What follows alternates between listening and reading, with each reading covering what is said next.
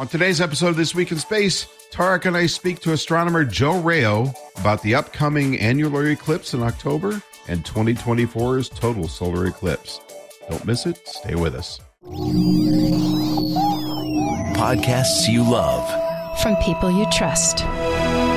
This is Twit. This is This Week in Space, episode number 83, recorded on October 13th, 2023. A hole in the sky. This episode of This Week in Space is brought to you by Melissa. More than 10,000 clients worldwide rely on Melissa for full spectrum data quality and ID verification software. Make sure your customer contact data is up to date. Get started today with 1,000 records clean for free at melissa.com/twit. Hello and welcome to another episode of This Week in Space, the There's a Hole in the Sky edition. I'm here today with the incogitable Tarek Malik, editor-in-chief at space.com, who has sadly found himself a pair of Eclipse glasses for those watching the video stream. Isn't he just adorable, Ant? Oh, he took them off now. Okay, well, that's better. It is our good fortune today to be here to discuss our favorite natural phenomena, solar eclipses, with Joe Rao, meteorologist, astronomer, and sky columnist with space.com and others. Hello, Joe. How are you?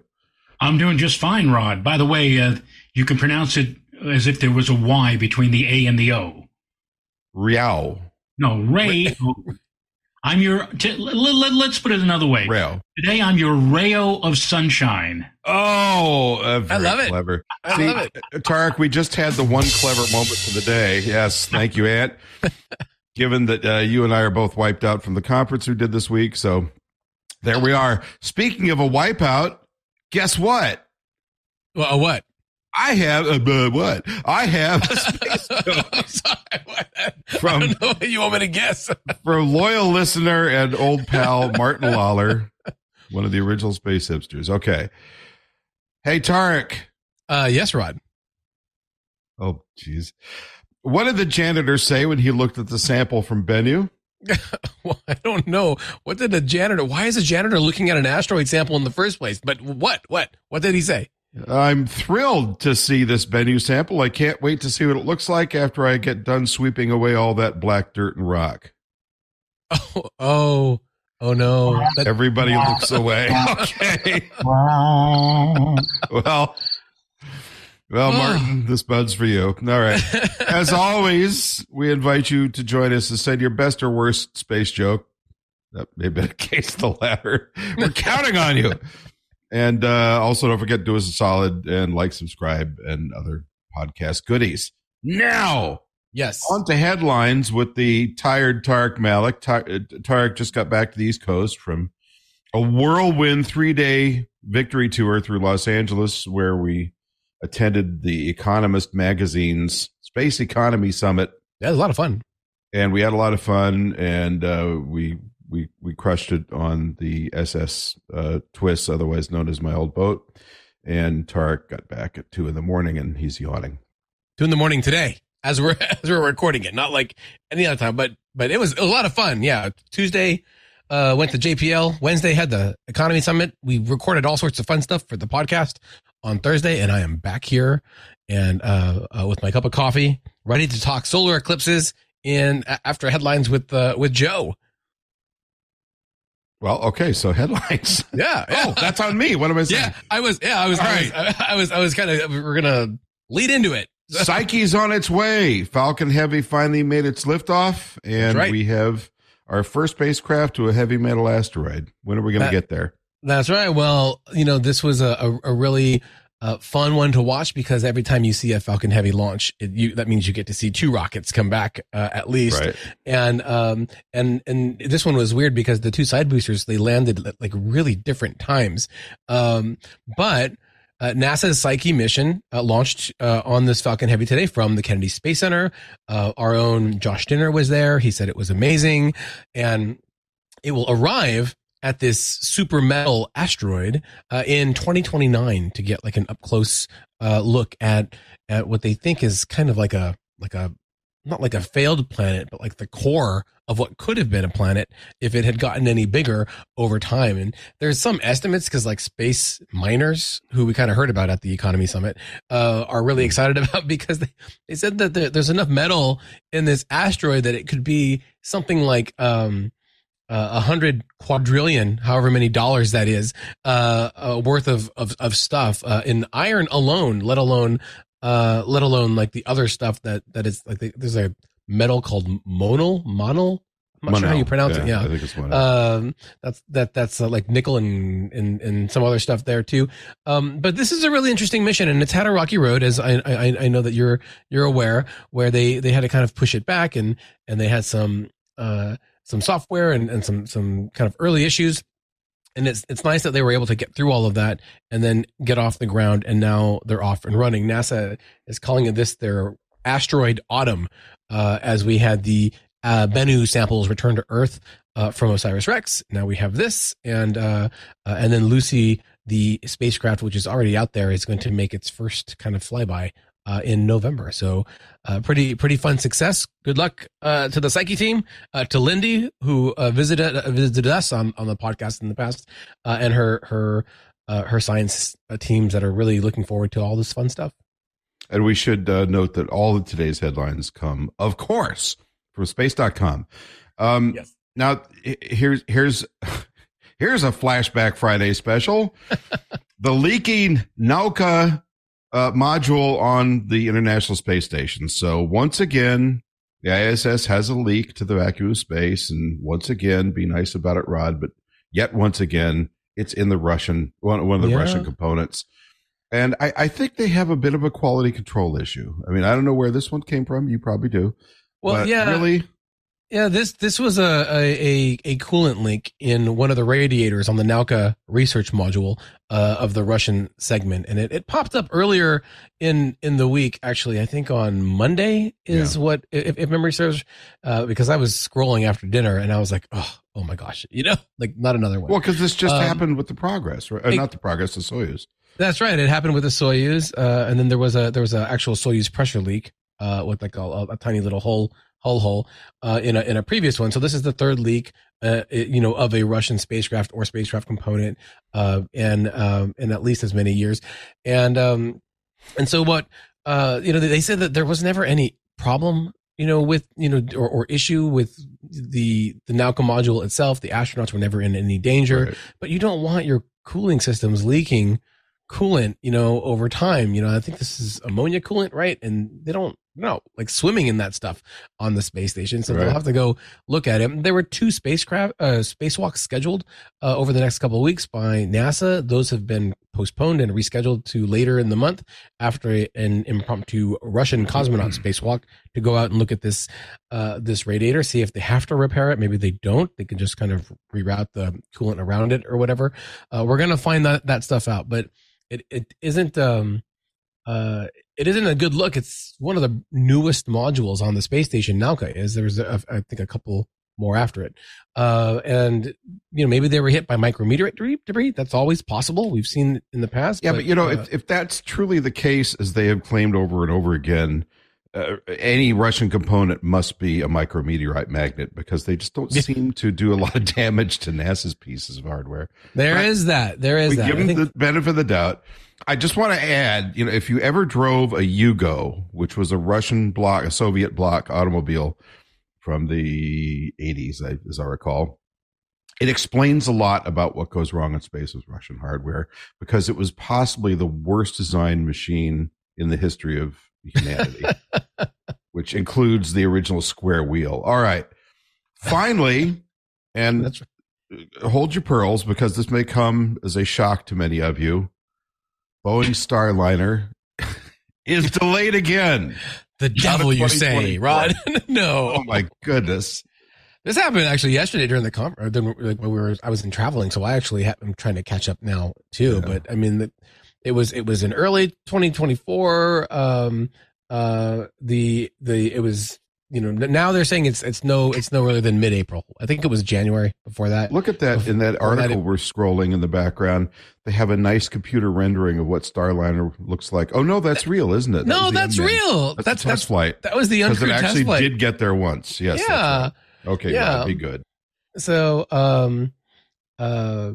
so the first crewed flight now they're saying is no earlier than mid 2024, but the first like operational flight after that crewed test flight is in early 2025, which is a long time to go between those flights, right? Indeed. So because I think after the first crewed test of Dragon, which was in summer of 2020 in May, the first operational flight was that fall, right? Isn't that, it was only like a few months later. So this is like nigh on a year, but I don't know. You know, there's the issues with the Starliner that they found after the test flight, the uncrewed test flight, were substantial. They had the parachute cord issues that they had to figure out because they weren't rated for the actual full weight of an operational Starliner vehicle. Again, that boggles my mind that you would test.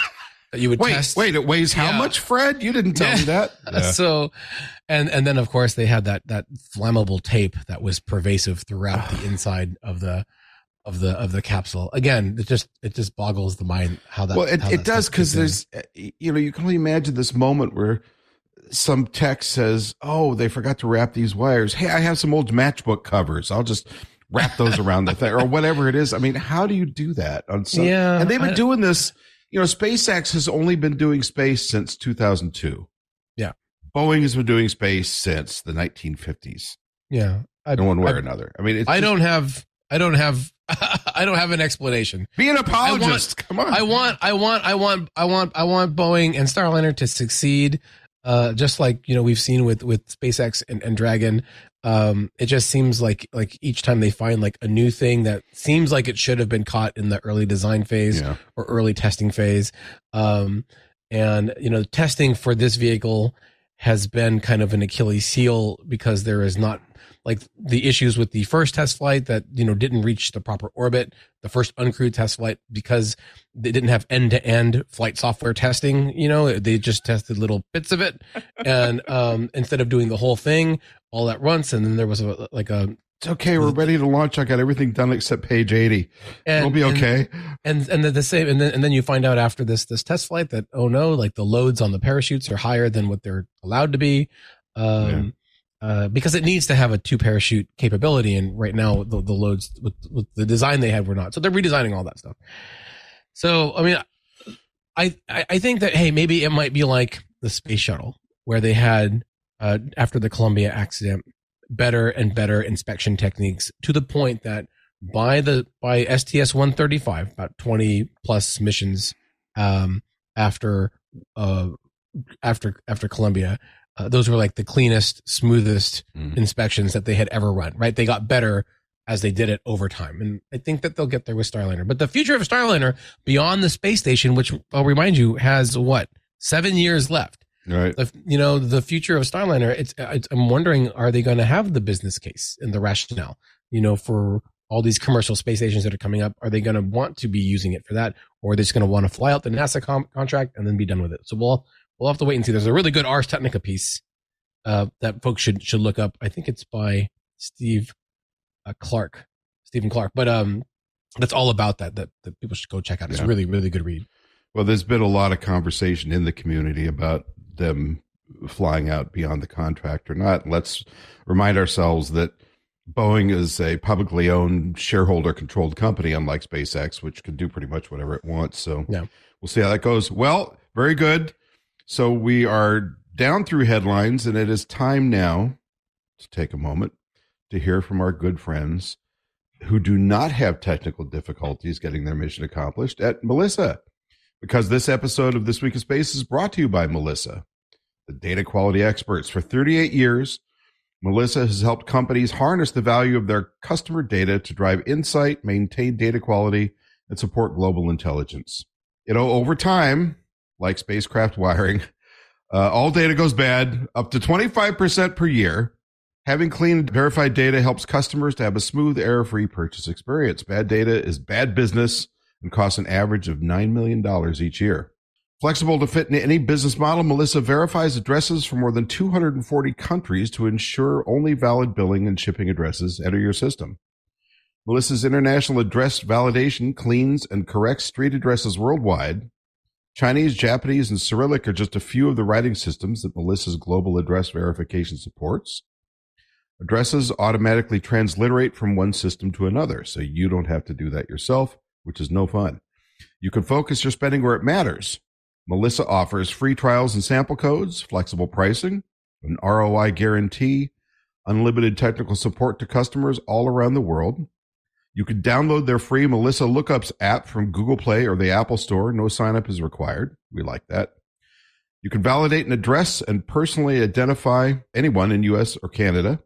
You can check global phone numbers to find caller, carrier, and geographical information. And you can check global IP address information and more. Once you're signed up with Melissa, it's easy to integrate their other services, such as Melissa Identity Verification. You can increase compliance, reduce fraud, and improve onboarding. And Melissa Enrich, you can gain insight into who and where your customers are. Melissa specializes in global intelligence solutions and undergoes independent third-party security audits. They're SOC 2, HIPAA, and GDPR compliant, so you know your data is in the best hands. So make sure your customer contact data is up to date. You can get started today with 1,000 records clean for free at melissa.com/twit. That's melissa.com/twit. And twit is our boss. All right. Speaking of our boss, we are back to talk to the original boss of the sky. The sun. Yeah. Joe. How are you, Joe? Well, I'm doing just fine. Enjoying the show so far, and sure I'll be enjoying a lot more in the minutes to come. Well, usually we have more sleep before a show. So, hey, speak for yourself. All right, so we're here today to talk primarily about this upcoming eclipse. We've got one tomorrow, and then one coming up in 2024. So, Joe, just the primer, can you tell us a little bit about what an annular eclipse is, what makes them unique, and why they're pretty rare? Well, as you know, the moon, in its orbit around the Earth, does not go around in a perfect circle. It goes around in an ellipse. At one end of the elliptical orbit, the moon is quite close to the Earth, 221,000 miles away. But on the opposite end, at what we call apogee, the moon is much further, about 13% further away at about 252,000 miles. It reached that point just a few days ago. And so now, as we get into that alignment of the sun, moon, and Earth to produce a solar eclipse on Saturday, unfortunately, the moon is going to be just a little bit too far out in space to cover the sun completely. I call it the penny on nickel effect. You can imagine the nickel being the sun and the penny being the moon. No matter what you do, no matter what you try to do, you cannot cover that nickel with the penny. The best you can do is when you line them up exactly, you'll have a ring of nickel around that penny, and that's exactly what will happen with the eclipse on Saturday. The moon, when it's perfectly aligned with the sun, there'll still be a ring of sunlight, which is called an annulus, which is Latin for ring-shaped. You know, I wish I had $1 for every newscaster this past week who referred to it as an annual eclipse, as if it every year.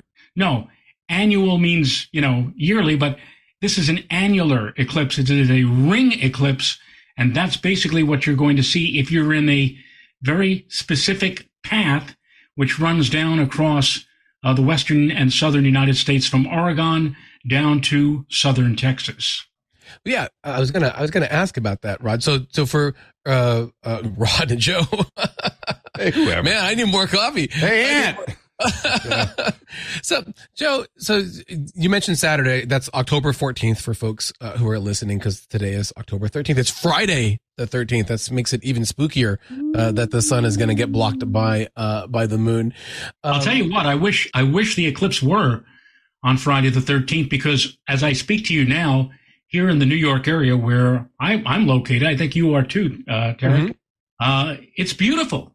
We have blue sky, brilliant sunshine. It would be a perfect day to watch an eclipse. But unfortunately, the eclipse is on the 14th of October, and tomorrow the weather forecasts are for an 80% chance of rain. So, I don't think I'm going to be seeing anything of the eclipse tomorrow, and neither will you and anybody else in the Northeast probably. Now, for folks that maybe are learning either about it for the first time or are thinking about, going out and, they've been planning their trip, but they don't know where to go see. You mentioned that it's going to start in Oregon and run through, I think Texas. So that's like what, about 4 or 5 states? It sounds like it's going to cross Nevada. I think it'll be like 9 states, actually. Oh, 9 states. Okay. Because there are a couple of states where Eclipse, the extreme, let's say, northwest corner of a specific state, but it does touch a state. So, I think Nevada is one of those states where it just barely touch. But yeah, so about 9 states are going to be in the path of the annular solar eclipse. And if I'm an observer, this is different, right? That I should be prepared to wear some special equipment, because a total solar eclipse, the moon darkens the sun, it gets dark. You can see that without wearing any kind of special glasses, but you just said that part of the sun is going to be shining out around the edge of the moon the entire time. So I don't think I'd want to stare at the sun without. I've got some of these these glasses here, but why are these important here? You look very fashionable. Because they're so good looking, I was going to say. Yeah. Yak, yak. Can I just tell a quick story about an annular or ring eclipse versus a total eclipse? I think that would really help put it in perspective to our listeners. In 2006, I flew to see a total eclipse in Turkey. I've traveled to 13 total eclipses. I don't really do annular eclipses. Like a lot of people have asked me, says, well, how come you're in New York? How come you're not in Texas or in Oregon or all that? Because I don't do annular eclipses. And here's the story. So I'm flying to Turkey from London, England. I flew from New York to London, then London to Turkey. So I'm on this flight, this L-1011 jet with 360 eclipse viewers, people who are flying on down to Turkey to see the eclipse. I'm sitting there and I'm wearing my very fashionable eclipse hat. Oh, I love it. I heard it before I saw it. Wow. There you go. And it has badges, and all the eclipses that I have seen over the years are on this particular cap. So I'm sitting there reading something, and all of a sudden one of the people on the plane, and most of them were from the UK, from Great Britain, gentleman comes up to me and he says, "Excuse me, mate." By the way, they do talk like that. They "Excuse me, mate." I said, "Yes, what would you?" He said, "I see you've seen your fair share of eclipses." And I said, "Yes, I have." He said, "I want to tell you something." He said, "Back in October," this was in March, by the way, "back in October, I was in Madrid and I saw the Ring of Fire eclipse, the exact type of eclipse that's going to happen tomorrow." Mm-hmm. They call it a ring of fire because, again, there's a ring of sunlight that shines around the silhouette of the moon at the peak of the eclipse. He said, "I was in Madrid and I saw the Ring of Fire eclipse." He said, "Now, what we're going to see tomorrow," and again, we're all traveling to Turkey to see a total eclipse of the sun. Mm-hmm. But he's asking me, he says, "Now, what we're going to see tomorrow, will it be as good as what I saw in Madrid last October?" And I looked at the guy and I laughed in his face. I said, "You ain't seen nothing yet." He said, "What you saw last October, forget about it. This is the big show coming our way tomorrow." And he looked at me kind of quizzically and he said, "Really?" He said, "Well, I thought the Ring of Fire last October was really a spectacular sight, a ripping good show." And I said, "Look," I said, "are you on this flight, the return flight to London?" He says, "Yes." He said, "Well, tomorrow, after we all see the total eclipse, you come back here and you tell me what you thought about that compared to what you saw last October." And we flew down. We had a gorgeous view. Sun came in front of the moon. Total eclipse. We saw the corona. We saw the stars and planets coming out. We saw all around the horizon the beautiful saffron and orange colorations of sunrise and sunset. It only lasted for about 3.5 minutes. But my God, if you've ever seen a total eclipse of the sun or you've never seen one, it's nothing like what you've ever seen before in your life. Mm-hmm. So it just blew us all away. So we saw it. It was beautiful, perfect. And later that day, we got back on the flight going back to London. I'm sitting there by my lonesome, and all of a sudden my good friend comes along, and it's almost like he's coming sheepishly, like, and I said, "Oh, well," he said, "So, what'd you think of the eclipse today as compared to the ring of fire that you saw back in Madrid last October?" And he looked at me and he said, "Well, the ring of fire was cute." There was no comparison. And he realized, after seeing his first total eclipse, he realized that an annular eclipse, for all good intentions, and it is an unusual sight, I will simply say that, but for all of how interesting it is nothing. It is nothing compared to a total eclipse of the sun. The real show comes our way next April, when the path of totality runs again from Texas.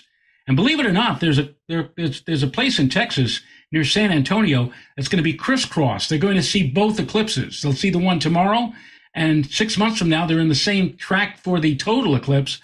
But it runs from Texas through the Tennessee and Ohio River Valley up to upstate New York and across northern New England. That is the big show, the total eclipse of the sun that's coming our way next spring. Oh, wow. Wow. Okay. Well, now I feel a little bit weird, because I was like, oh wow, the big eclipse coming on Saturday. Let's tell everybody about it. And Joe's like, no, man, it's fine. Well, if you've ever seen an annual eclipse, or annular eclipse as it should be, I've seen one and it was cool, but Joe's right. I mean, there's no comparison. An annular eclipse is, that's kind of interesting. That's kind of neat. It's a little darker. I can see. You know what it is, Rod? An annular eclipse. It is a glorified partial eclipse. Right. Ooh. It happens to be centered, but a total solar eclipse is a life-changing event. Right. Oh, absolutely. I ask people, I said, have you ever seen a total eclipse of the sun? And they'll look at me. Now, if they say, I think I did way back when I was a kid, or I'm maybe I did. I'm pretty sure that I did it. They didn't see a total eclipse. It's like asking somebody if they ever murdered someone but forgot about it. So before we go any further, and we got an ad break coming up here, but I just want to take a moment to tell people, no matter what you're going to see, whether it's annular, partial, you just feel like looking at the sun some afternoon, which isn't advised, or the incoming and outgoing phases of a total solar eclipse, you have to use the proper eye protection. We should all know that. But just so it's said, you can get eclipse glasses in a lot of places. Unfortunately, you also have to make sure you're getting safe ones. There's a lot of knockoffs coming out of primarily Asia. Some of them were sold on AliExpress and even Amazon. So you got to be careful and buy your glasses, your eclipse glasses. They're little cellophane things. They're not really glass, from a trusted vendor. Now, even big retail outlets can sometimes get the wool pulled over their eyes. So just be smart about it. I know that for this eclipse, they are selling viewing kits at Lowe's, Walmart, and I think Target, or one of the other major retailers. But a lot of libraries are giving them away for free. And Joe, there's a big, NASA's giving thousands of these glasses for free. Just to follow up on that really quick, and Joe, if you've got some input to let us know. I mean, I spoke with the folks over at American Paper Optics, not to name drop a company, but they are like a trusted. And by the way, we are going to put a list of these vendors in the show notes. Manufacturer, but Joe, there's a certain kind of certification, right, that people need to look for to make sure their glasses are correct, because sunglasses aren't going to cut it to protect your eyes during a partial or an annular solar eclipse, or even a total solar eclipse in the beginning and the end phases of it. Correct?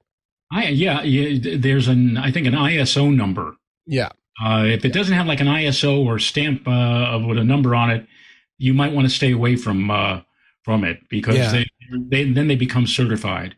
I have in my hand here, I have some paper ones that Rod was talking about, and I've got these kind of hard plastic, like more permanent ones you can use over again. And they both have these clear ISO. I don't know if I hold up for the camera. We can see it. Let's just remind people that anybody can print the letters ISO. That's true. That's true. So it's again, it's better, but not. And I have to give my annual warning. When I was a kid, My parents got me a little telescope. It had directions. None of us looked at them. It's a telescope. How hard can it be? It had a solar filter screwed onto the eyepiece, which was a little piece of welding glass. And this is 1964 or something. So people just didn't. Society wasn't as litigious as it is now. Let's say that. So I screwed that into the eyepiece, stared at the sun for a lot with my right eye. And by the time I was 50, I had serious cataracts because of that, to the extent that when I went in to get them fixed, the doctor takes one look and goes, "Hey, Annie, get the staff in here." And I had six people crowding around. Said, "Have you ever seen any cataracts as beautiful as these on a guy this young?" Well, I'm sitting there like, hey, I'm right here, guys. You're talking eyes up here. But anyway, so long, expensive surgery later and permanent damage to my eyes. So welding glass doesn't do it. Smoke glass doesn't do it. Stacked sunglasses don't do it. You have to have materials that are specifically rated against the kind of UV frequencies the sun puts out. Yeah. And you can't see through them like during the day. However, let me just add, and I'm sure Joe will talk about this. There are other ways to view solar eclipses, partial solar eclipses. Pinholes, go under any tree that's got a lot of leaves on it, and you'll see 1,000 little pictures of eclipses because of the way the leaves refract the light. So let's talk about that. But first, let's take a break for our sponsors. Say goodbye to your credit card rewards. Greedy corporate mega stores, led by Walmart and Target, are pushing for a law in Congress to take away your hard-earned cash back and travel points to line their pockets. The Durbin-Marshall credit card bill would enact harmful credit card routing mandates that would end credit card rewards as we know it. If you love your credit card rewards, tell your lawmakers, hands off my rewards. Tell them to oppose the Durbin-Marshall credit card bill. So, Joe, in terms of people wanting to take a look at this from beginning to end, about how long does it last? And obviously, if you're off the path of totality you described through the Western states, you're just going to see a piece of this, right? Yeah. Generally speaking, partial eclipse, the entire eclipse from start to finish is going to last about 2.5 hours or thereabouts. And in the middle, of course, there's the peak or maximum of the eclipse. The Western United States, if you live, let's put it this way, if you live in the Pacific time zone and you're fortunate enough to have clear sky, you'll probably see at least 80% of the sun covered by the moon. In the mountain time zone, it could be like 60 to 80%. Central time zone, 40 to 60. And here in the East, it probably will get something like 20, 30, 40% coverage. And it again, it's interesting when you have the proper viewing device. You mentioned, ways to look at it. The looking at the little images underneath a leafy tree are always interesting, especially if it's a breezy day, because then what you have is the eclipse seemingly twinkling, coming in and out and in and out or whatever. Really, really interesting there. I like to use the cracker method. Cracker? Cracker. Use a a Ritz cracker or like a saltine. Is that what you mean? Cracker or whatever. Yeah, and it works. Those little holes in the cracker, you can use those holes to project tiny little images onto a sheet of cardboard or a piece of paper, and that's certainly interesting. You can use a straw hat.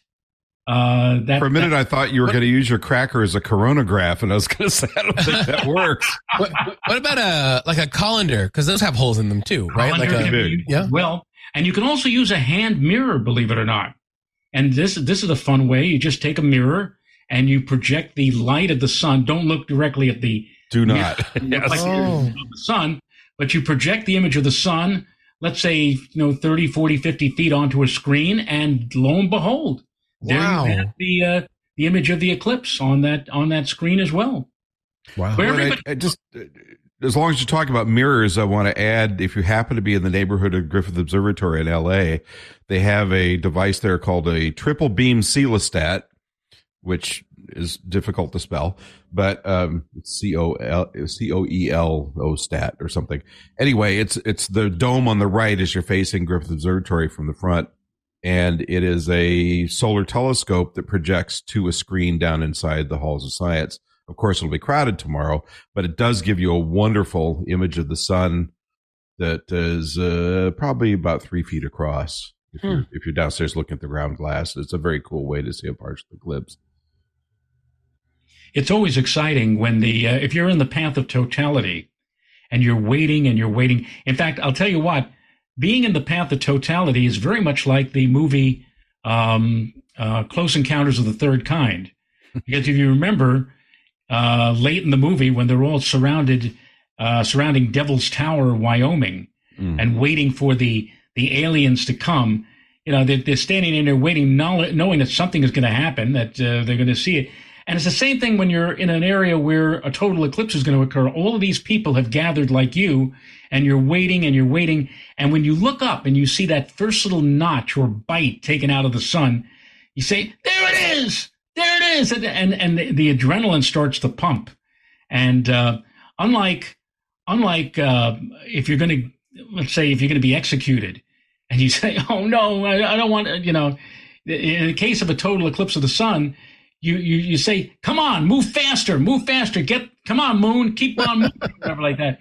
There's a whole bunch of emotions that go on when you're watching as the sun is getting whittled down slowly but surely from a bite to half a sun to a crescent. And then finally, in that final couple of minutes, my God, those couple of minutes, you don't know what to look at. Do you look off to the west and see the shadow approaching like a time lapse of a severe thunderstorm approaching you, which you have no control over? Do you look down on the ground and look for the ripples of shadow called shadow bands, which are caused probably by the fact that the atmosphere is very turbulent and the sun is now down to a thin filament of light? And it's the same reason why stars twinkle.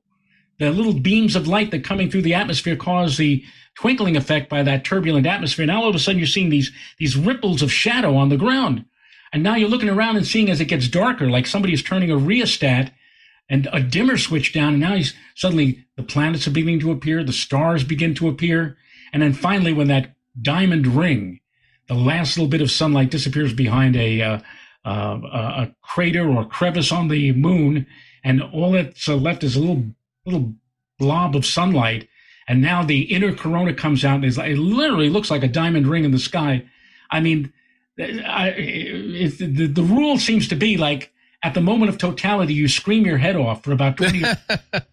And then after that, then you settle in and settle down and do whatever project you want to do, either photograph it or just look around or just look at that magnificent corona of the sun, streamers, streaks of brightness through it, the prominences, the giant flares that are rising off of the sun's surface, those orange or crimson red hydrogen alpha flares around the edge of the sun. There's just so much that happens within just a couple of minutes. I mean, how much alien stimulation can the mind process in just a little over a couple of minutes, 2-3 minutes? No, let me. Sorry, Tark. I just want to add something real quick. For people who are not seasoned, either professional or amateur sky photographers, I would really encourage you to not get yourself tied up in knots taking pictures of the eclipse. I'm not saying that if you're a photographer, you shouldn't try it. It's great. I'm sure Ant can comment on that. But in terms of if you're seeing your first eclipse, and if you're my age, let's say, it may be your last eclipse, who knows? You want to just experience that moment in the privacy of your emotions. You don't want to be able to, same thing with rocket launches. I used to photograph rocket launches, and I realized after a couple of those, I hadn't experienced it. I had looked at it through a viewfinder and been worried about shutter speeds and composition and all that stuff, which is fine. But when you're doing this kind of once in a lifetime, very emotionally compelling experience, especially a total eclipse of the sun, you want to be there in person, not looking through a viewfinder. I agree with you. I hear our producer weighing in. I heard your springs. Agreement. Yes, we love to get the shot, but dude, this is once in a lifetime experience. Let your own eyes see it, and take that memory in. Okay. Yeah, and it's funny how isn't it interesting how the difference between seeing it, just staring at it with your eyes versus looking at a viewfinder speaks to your heart in a whole different way. They're both interesting and compelling, but really just experiencing that moment with your hands at your sides is completely different for some reason. Yeah, I agree. And I actually been dealing with that, not necessarily with space photography or anything like that, but this is my son's senior year, and I shoot photos for their team. Yes. And there's a lot of times I'm just standing there with the camera in my hands and not up to my face, because I want to capture this and hold on to this in my heart and in my eyes versus seeing it on the SD card. It's a big difference. Because we all know when Ant sees a football flying through the air, the tears begin to flow. All right. It's very important. No, but it is. I mean, it's your kid. And it's my son was on the football team at his high school. And for the few moments that he was actually spending time on the field playing, as he keeps reminding me, he spent a lot of time warming the bench. It was a big deal. All right. Back to our normally scheduled question from Tarek. Sorry about that. Well, no, I wanted to avoid any confusion because we've been bouncing back and forth fairly seamlessly between annular eclipse talk, total solar eclipse talk. And there is a total solar eclipse coming up on April 8th, 2024. So I just wanted to make sure that I kind of highlight that, because we've been talking a lot the last, I think 10 minutes about how great a total solar eclipse, and people aren't going to see that on October 14th. And I want to really make sure that we make that one clear. But Joe, I did want to ask, because like how fast this specific eclipse might be. And you mentioned the path of annularity versus the path of totality, and I was curious if they're the same size, and does it matter if I live a mile outside the outer edge of a NASA map that says path of annularity? Does it matter if I go all the way to the center of that path, or am I good just getting in that little outer border so that I can see the ring of fire or does where I go in that path determine how much of this ring of fire effect I'm going to see? Generally speaking, the annular eclipse, if you are dead on center in the middle of that path, will run about 5 minutes. 5 minutes? And what will happen will be that when you get to the midpoint of that 5 minutes, let's say 2.5 minutes into the ring phase, the ring will look perfect all the way around. Now, if you are off center, let's say near the edge of the eclipse track, it won't last quite as long, and also the ring will be off center as well. And if you happen to be on the edge or even a little bit outside of the edge, what's going to be seen will be not necessarily a complete ring, but right around the edge near there'll be one side that'll appear exceptionally wide of the ring. The other side will be very, very thin, but that very thin side will appear to be broken up. Bailey's beads, as it's called, because of the rough terrain of the moon. You will see as the moon is sliding on by, you'll see mountains and valleys or whatever that are putting breaks in one edge of the ring, and they'll be appearing and disappearing and appearing and disappearing. In fact, I went to of the two annular eclipses that I've seen, the one that I went to in Arizona in 2012, I wasn't in the middle. I was literally right on the edge. And the reason is that all of us, those of us who were positioned there, wanted to see the Bailey's beads effect. And we did. For about 12 seconds, we saw these little beads of light on the thinnest edge of the ring. The other side of the ring was broader and fatter, if you will. But only for about 10 or 12 seconds we saw that, and then the moon continued to move away, and the ring changed back to what basically was a horseshoe with pointed tips. Huh. That's really interesting, because it sounds like you could almost customize your eclipse experience by picking a location in a certain part of the shadow path. I hadn't even thought of that. I'll have to think about that for the next one. So, all right, you gushing young men, we have to go to an ad break, but before we do, I just want to remind people, whether you're talking about this eclipse, the next one, 2024, or any event of this type, if you can't get to it to see it in person, or even if you can also check it out online at multiple places, including, drumroll please, bringspace.com. All right, we will be back in just a moment. Don't go anywhere. Say goodbye to your credit card rewards. Greedy corporate mega stores, led by Walmart and Target, are pushing for a law in Congress to take away your hard-earned cash back and travel points to line their pockets. The Durbin-Marshall credit card bill would enact harmful credit card routing mandates that would end credit card rewards as we know it. If you love your credit card rewards, tell your lawmakers, hands off my rewards. Tell them to oppose the Durbin-Marshall credit card bill. Well, Joe, thanks for walking us through like the October 14th annular solar eclipse. You mentioned a few times how much better the 2024 total solar eclipse will be, and that it's crossing over certain parts like San Antonio. A lot of people in in the San Antonio area get a chance to see 2 solar eclipses, but if folks miss this event, or if they take your advice and decide to put all of their travel plans into April's total solar eclipse, walk us through that. So what should we expect? Where is that one going to be visible from? And when should people plan, or is it already too late to book a hotel for that? You say booking a hotel. You may very well be right on that end, because God, I haven't booked my hotel yet. Oh no! And now you've said it, and everybody's rushing to their keyboard. We're done. Not that you won't find any places that have no vacancy signs posted. The problem is that the hotels learn very quickly that there's going to be a major event coming, and all of a sudden, like for example, you want to go to Motel 6, you want to see them leave the light on for you. They might leave the light on. Normally, they may leave the light on for you for about $100 a night. But I can tell you right now that they find themselves in the path of totality. That $100 is going to go to maybe $500 or $700. I've even heard somebody told me the other day that there was a spot in the totality path, I think up near Cleveland, $1,000 a night. I mean, this is going to be the problem. And also another problem is going to be rent-a-cars. In 2017, actually I saw the eclipse from the air, but I did have to fly into Portland, Oregon, and wanted to do a little traveling for a few days around the time of the eclipse. And the rates for a rental car were off the wall. The rental car people too are going to grab you and say, "Oh yeah, you want a car?"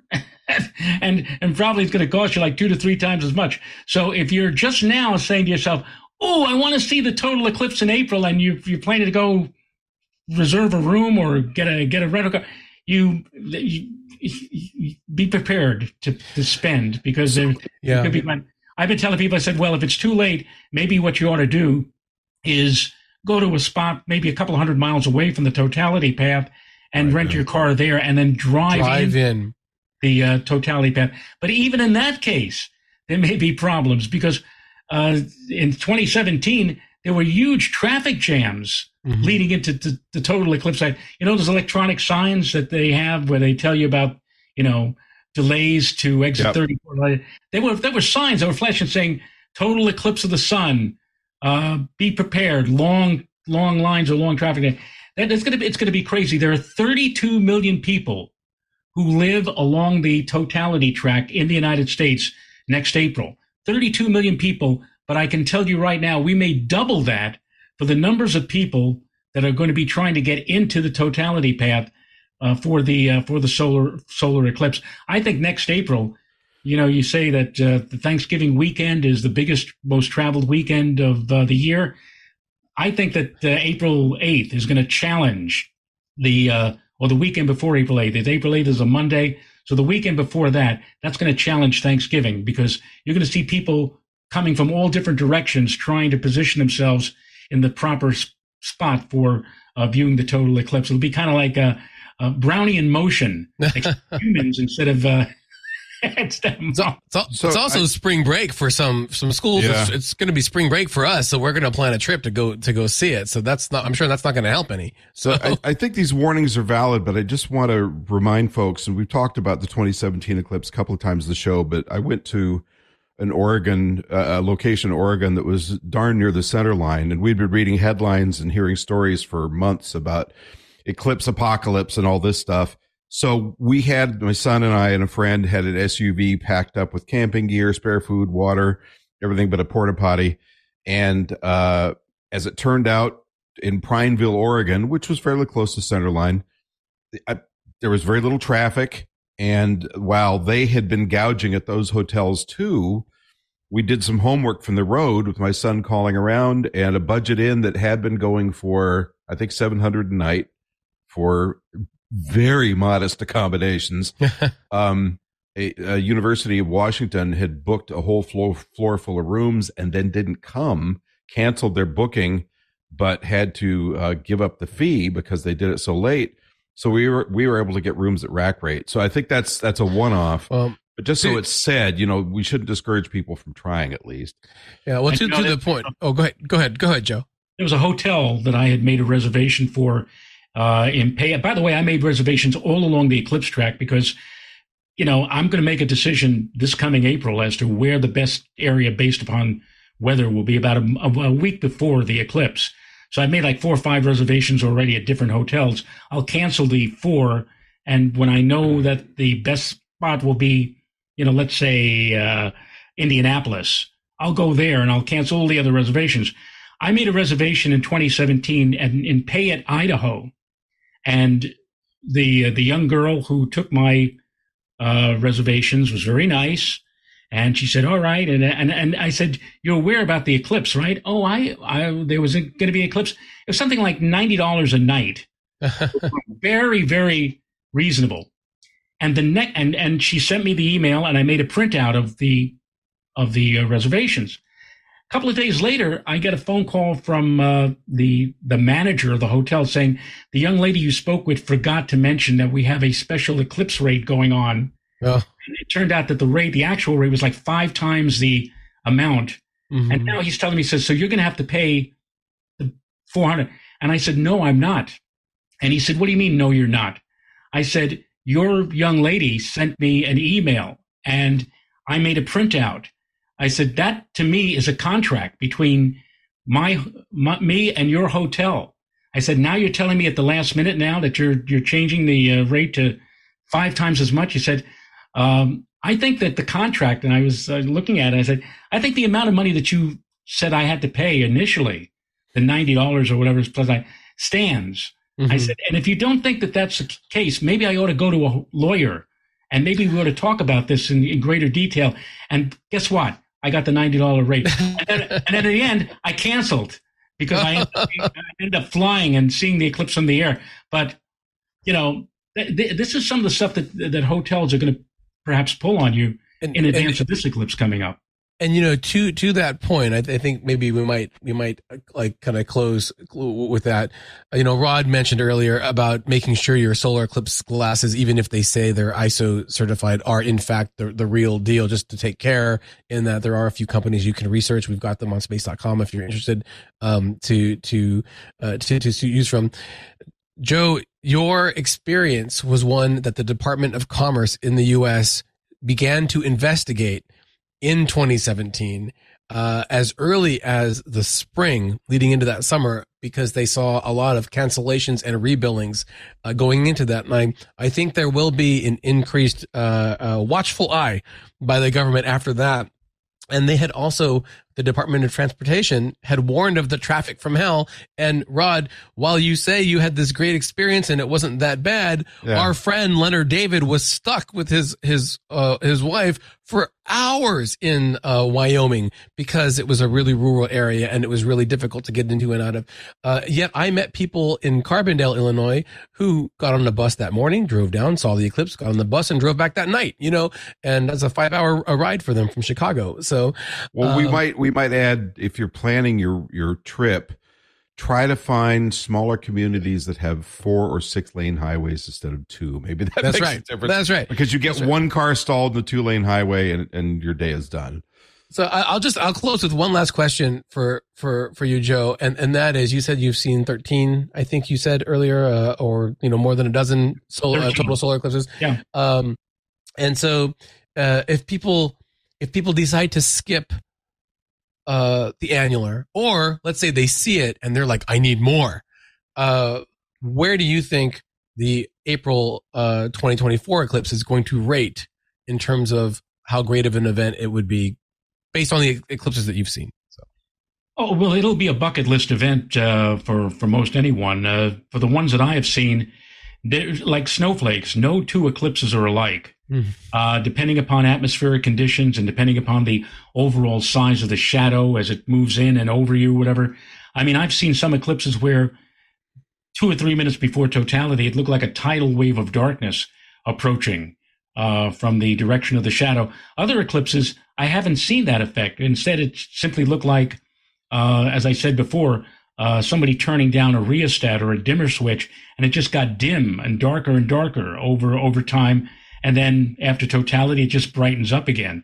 But regardless of how it all looks, and be it you see totality for either 5 seconds or 10 seconds or 5 minutes, it's still going to be an amazing sight. And by the way, even if you're in a place where the totality lasts like 4.5 minutes, which will be the maximum for this one coming up in 2024, all total eclipses that you see last 8 seconds. Because in your mind, it's like, it's over already? That wasn't 4 minutes. It was incredible. It's just an unbelievable event. I hope everybody takes advantage and sees it, because the next chance here in the contiguous United States to see a total solar eclipse will not come until 2044.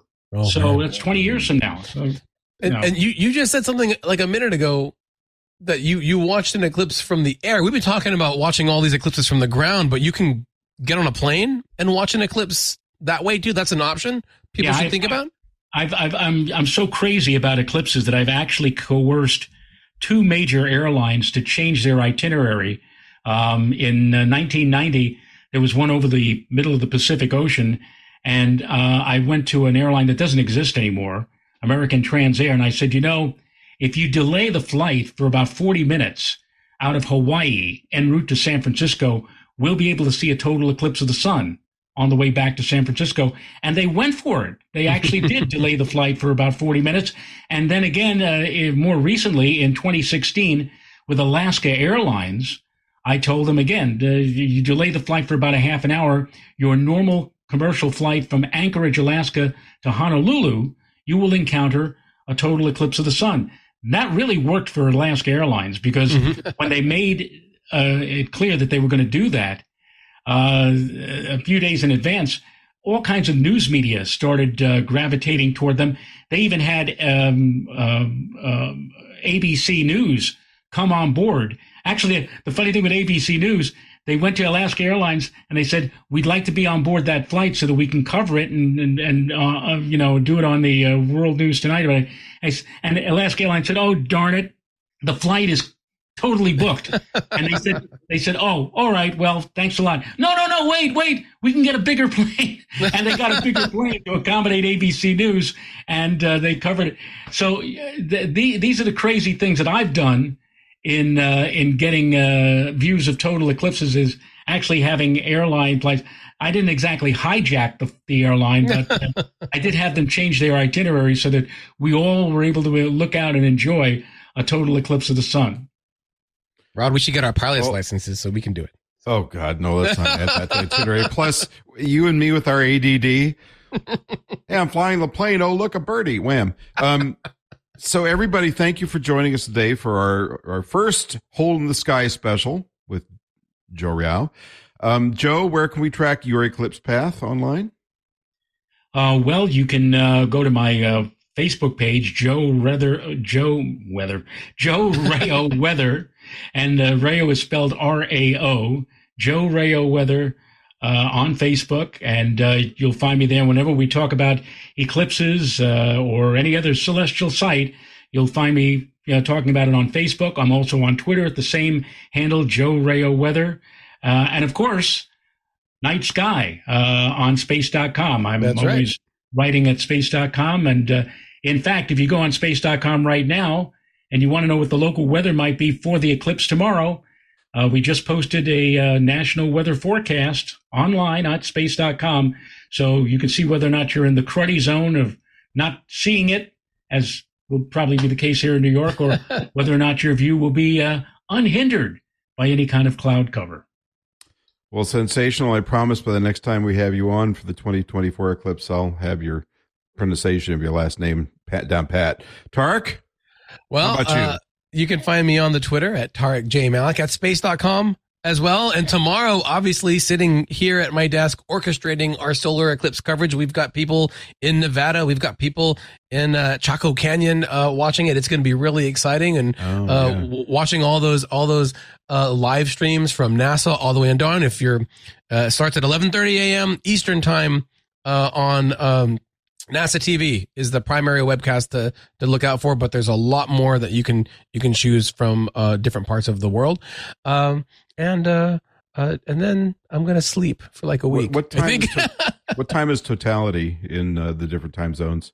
So it starts at 9:15 Pacific time in Oregon is when the eclipse itself, I believe, begins, and then it peaks, I think, about a half an hour after that. So say like right, yeah. Okay. Can I say one final note before we part company here? I think I'm offering to any library or civic group. I've been doing these talks on the upcoming eclipse. I have actually two of them. One that's called The Sun Will Darken on April the 8th, and another, Adventures of Eclipse Chaser, which talks about all of my crazy stuff that I've done and trying to chase down eclipses and events and things that I've experienced over time. They are done via Zoom. They are all virtual PowerPoint talks. They last for at least an hour, followed by a 15-minute Q&A from viewers either on the chat board, or they can unmute themselves and ask questions directly. And so if any library or civic group is interested in hosting my talk or talks, you can contact me directly at Joe Rao, JOERAO, weather @gmail.com. And I'll be very happy to send you my prospectus on the two different programs that I offer, and maybe we can make an arrangement. There is a fee for that. It's not for free or whatever. But if you're a library, or a civic group and are interested in something interesting for your members or your patrons, by all means, contact me and we'll see if we can make an arrangement. Well, and by all means, to all the same people listening, do feel free to contact Joe, because Tarek will be headed for a nap, and I'll be standing outside enjoying the eclipse, not answering my phone during that entire time, although for free, I might add. So, of course, you can always find me at pilebooks.com and at astermagazine.com, but you know that already because I'm everywhere. That was arrogant, wasn't it? Please don't forget to drop us a line. It's not arrogant if it's true, Rod. So I got like a whole bookshelf of Rod Pile books over here. So well, let it never be said that my shadow didn't loom large. Don't forget to drop us a line at twit.tv. That's TWIS at twit.tv. We welcome your comments, suggestions, ideas, and eclipse critiques. And we answer every message, one of us.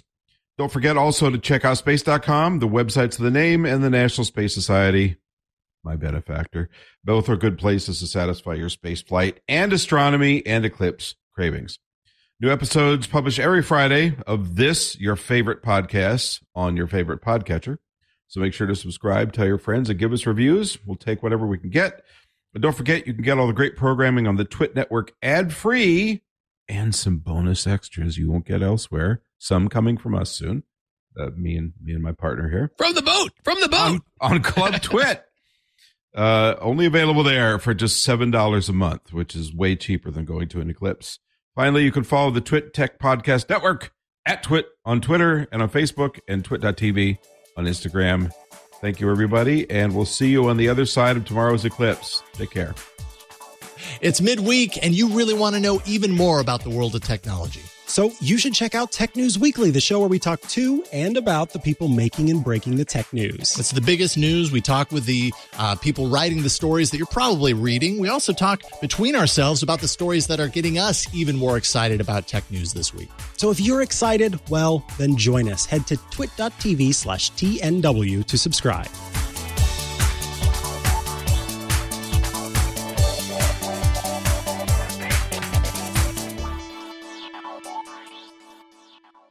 Say goodbye to your credit card rewards. Greedy corporate mega stores, led by Walmart and Target, are pushing for a law in Congress to take away your hard-earned cash back and travel points to line their pockets. The Durbin-Marshall credit card bill would enact harmful credit card routing mandates that would end credit card rewards as we know it. If you love your credit card rewards, tell your lawmakers, hands off my rewards. Tell them to oppose the Durbin-Marshall credit card bill.